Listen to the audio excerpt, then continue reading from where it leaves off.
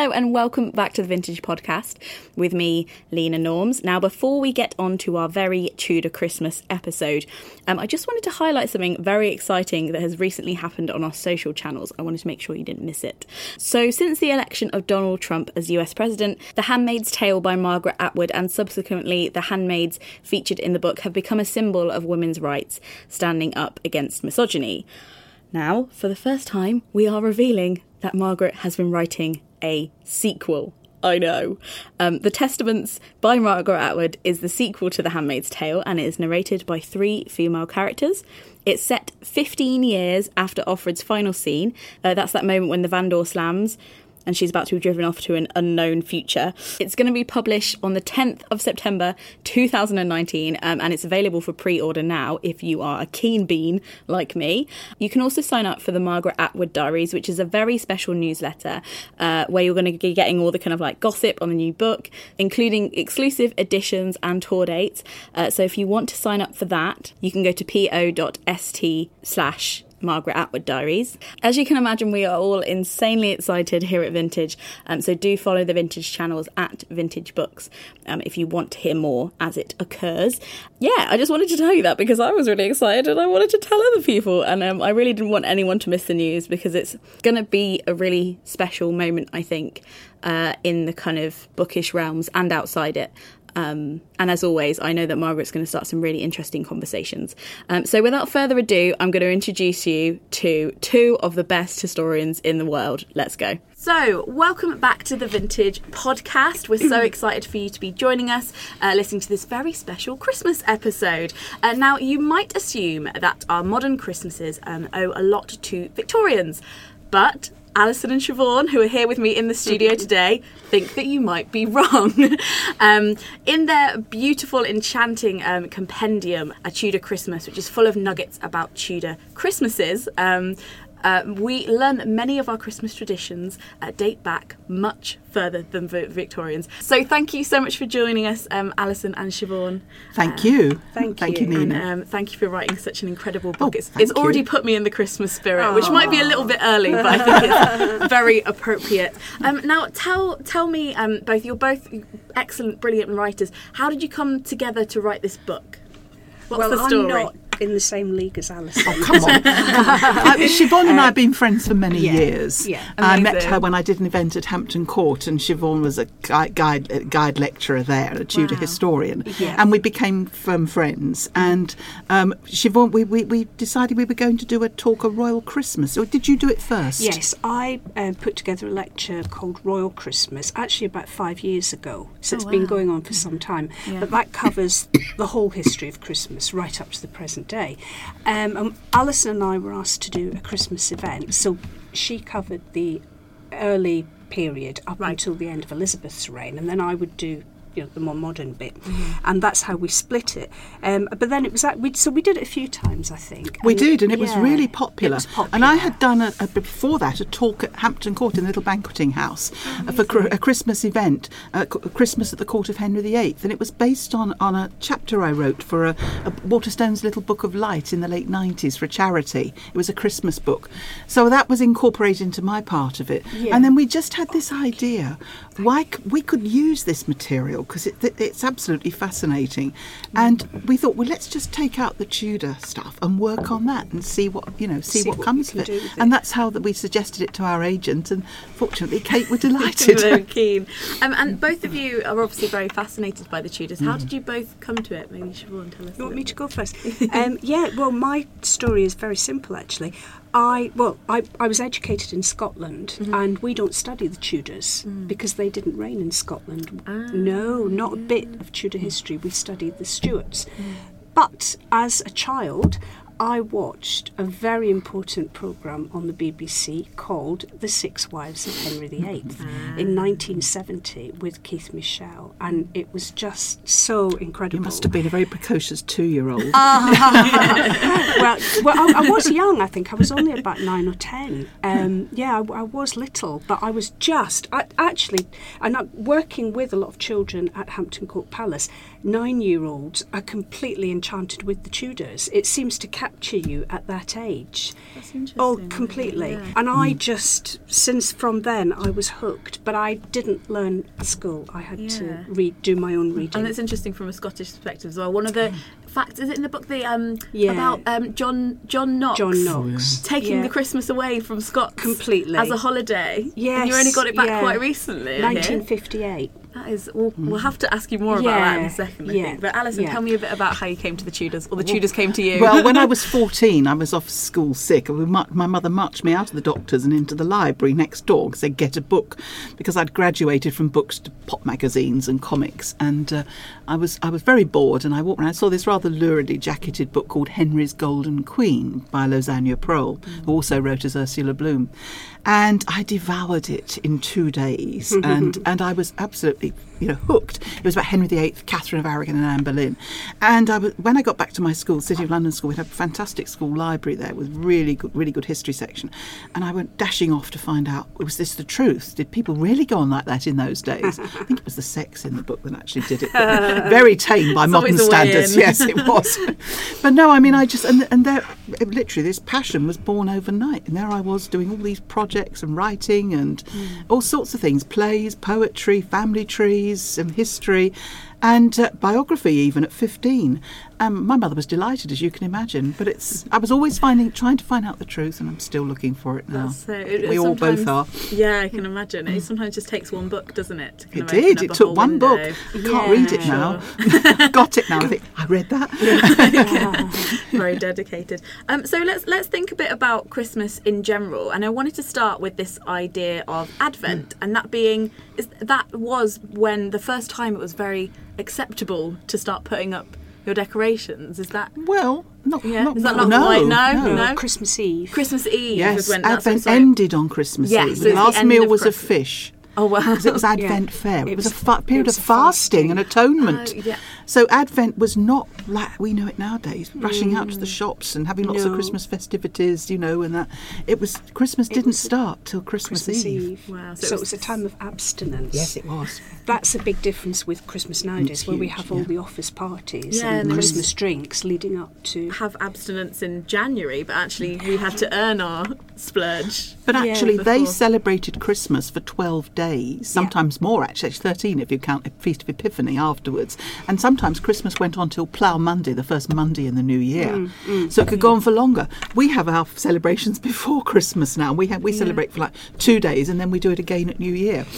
Actually, there was something I was going to mention that occurred to me, which I find very interesting. So the Victorians had like one day off, Christmas Day. That was from 1834, and for a long time, that's what people had, a very small Christmas. In the 20th century.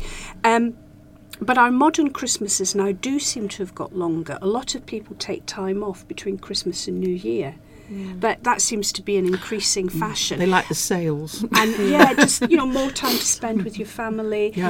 And in that way, it's similar to the Tudors, because having come that full long circle. period. It is, and they didn't celebrate all the days in the same way, did they? No, they're it was all the great different. feast days, and of course there were saints' days, which we no longer observe. St John's Day, when you were supposed to drink quite a lot, and which is quite a nice custom, I think. And St Thomas's Day, which was Thomas à Becket, when people went on pilgrimage. Holy Innocents' Day, when children were actually, this is the massacre, commemorating the massacre of the Holy Innocents by King Herod.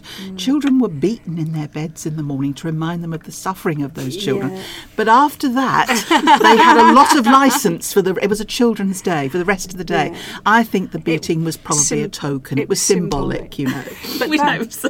We do hope so, yes. That's one of the things we would recommend isn't copied into the present Christmas. Well, we would. There are one or two things we would recommend not to be copied. So what are some of the things that we perhaps perceive as Victorian that we're wrong about?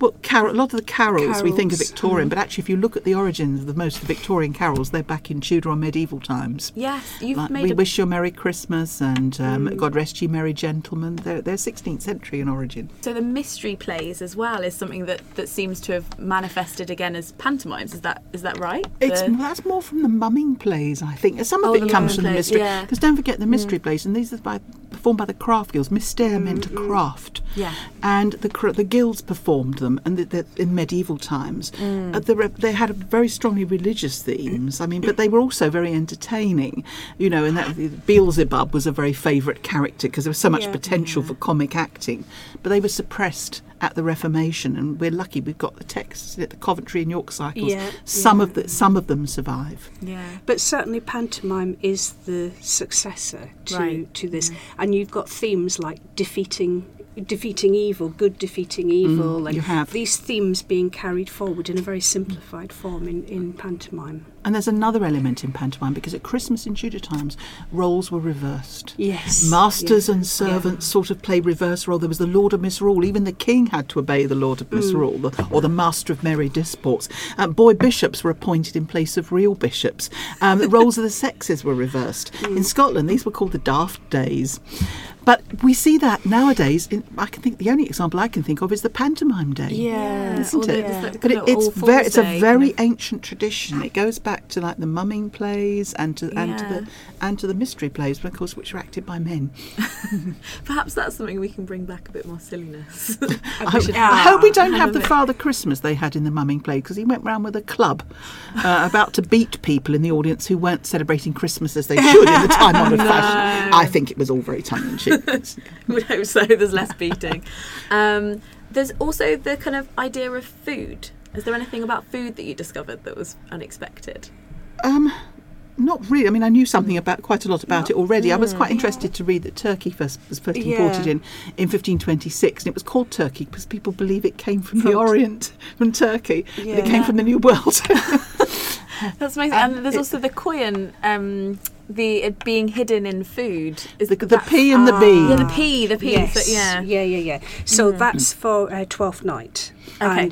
And whoever finds the pea or the bean will be king or queen for the night. And again, it's getting back to this role reversal type of thing, where an ordinary person can then tell everyone else what to do. Now that's interesting, because obviously we've lost that. We've lost the 12th night celebrations, and that is clearly linked to the Epiphany, because if you go to Catholic countries today, you will find a lot more of that carrying on, with nativity, with cribs, and more of that celebration through leading up to 12th night. Epiphany is still important in Catholic countries. Now we've lost that. The Victorians took the idea of the pea or the bean being, which was originally found in the 12th night cake, and they then had the idea of putting the sixpence of the charm bit in the Christmas pudding. Yeah. So that's why they do that. And of course, with the advent of microwaves, that's gone out. A bit of a disaster. It's gone out a bit. It comes with a health warning. And the other thing that I thought was really interesting was this Christmas Day tradition of the Butchers Guild, who will march ahead of a boar. Yes, like the guild that still do it to they still do it now? This very day. They do, yeah. Because the brawn was but you wouldn't believe it, brawn was the most popular food at Christmas. And at court they had to build extra kitchens to cater for the demand. And of course brawn was part of the boar's head. Yeah. And the boar's head was always the first course, and it was borne in with great ceremony. However much money people had, but to the sound of trumpets in procession on a platter with an apple in its mouth and herbs and flowers decorating. It was even gilded or painted on occasion. It was a status symbol, because they'd almost hunted them to extinction. They were very rare at this time. In fact, the King of France sent Henry VIII a boar so he could hunt it. That's incredible. And this boar was delivered to the mayor, was it? The one in London. Yes. In the city of London. Yes. But great households would have one. It's all a sign of status. And of course, the next course would be lots of wonderful, rich meats. And the lavishness. You read the lists of the large households catering for so many guests, because it was open house. It was your duty to keep open house and to dispense charity at Christmas, so everybody could have a share. Yeah. And then there were also there was a frumenty was a dessert which became our Christmas pudding. But before the dinner, as an appetizer, they had plum pudding. Which later evolved. I think that is also a forerunner. The two together would make Christmas pudding. Yeah. And the cake was a 12th night cake. They didn't have a cake on Christmas Day. Really? And no presents exchanged till New Year. Yeah. Because New Year. there's the common misconception that Boxing Day was about presents, but that was actually about the charity. It was element, about the wasn't charitable boxes Yeah. in churches were open. The alms boxes in churches were opened, yes. Yeah. And the Boxing Day distributors- wasn't a public holiday in England until 1870. I think it was 1874. And in Scotland till something like 1973. I know. My husband's Bit Scots. unfair He on you remembers guys, aren't people. He remembers his father going to work on Christmas Day. Yeah. Wow, Yeah, I because know. it wasn't. So from all of your research around Christmas, do you think we do it better now, or do you think we've really got some stuff to learn from the Tudors?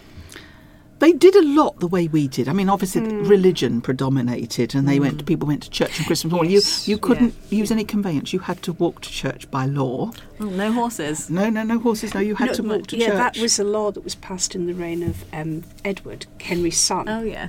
Edward VI, to say that you had to walk to church. And it's one of those weird laws that's never been repealed. It's still in, It's still and it's still in illegal to place. eat mince pies on Christmas because at the they were banned at the Commonwealth because Yeah. they were huge. They were really big raised pies And they with shredded meat and the fruits and spices in. And the problem was that they were called nativity pies, and they were shaped like crepes. They had a pastry baby Jesus looked- on the top. And that's what the Puritans Oh, they objected didn't like to. that. No, So they were made that banned. illegal. They So were it was the banned. nativity I've been pies. committing a lot of crimes. Oh, were yeah, banned. absolutely. Yeah.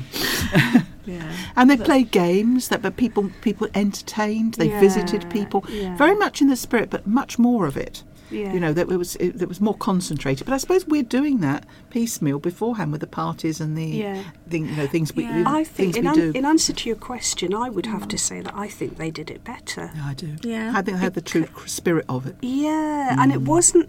I mean, yes, a lot of money could be spent. I mean, Henry VIII spent a lot of money on keeping Christmas court, and even on gifts. One year in 1511, he spent the equivalent of £400,000. Good guy to know at Christmas. on gifts. So there could be huge extravagance, but for most people, it wasn't commercial, and even for the Victorians, actually, the gifts used to be really tiny. Gifts were so small you could actually hang them on the Christmas tree. Yeah. It was only later when the retailers got involved and gifts got bigger, they had to go under the tree. And I think, for me, that has spoilt Christmas. Our modern Christmas is too commercial. It is too commercial. You get to the stage of have a new sofa for Christmas. This sort of everybody's getting in on the and people feeling they have to go out and buy lots and lots and lots of presents. Whereas I think it's more important to spend time with your friends and family, have nice food. And the other thing that I think they did better, the Tudors did better, was the decorations. Yes. All the lovely wonderful greenery, the cinnamon, the smells, the scents of all, the berries and everything, and the seasonal greenery which they would bring in. But they didn't have a tree. There is one record of a tree with decorations being set up in a London street in the late 15th century, and then nothing until you get to the 18th century, and Queen Charlotte sets up one at Windsor, but it doesn't catch on, and it's not till 1848, is it? When Victorian Albert, a picture of them with a tree, appears in the Illustrated London News, and everybody wants a tree. That's right. So they had a kissing bough, which was holly and bay and mistletoe and ivy, and it would be studded with fruits and things. It would hang up, and of course people did kiss under the kissing bough. That's lovely.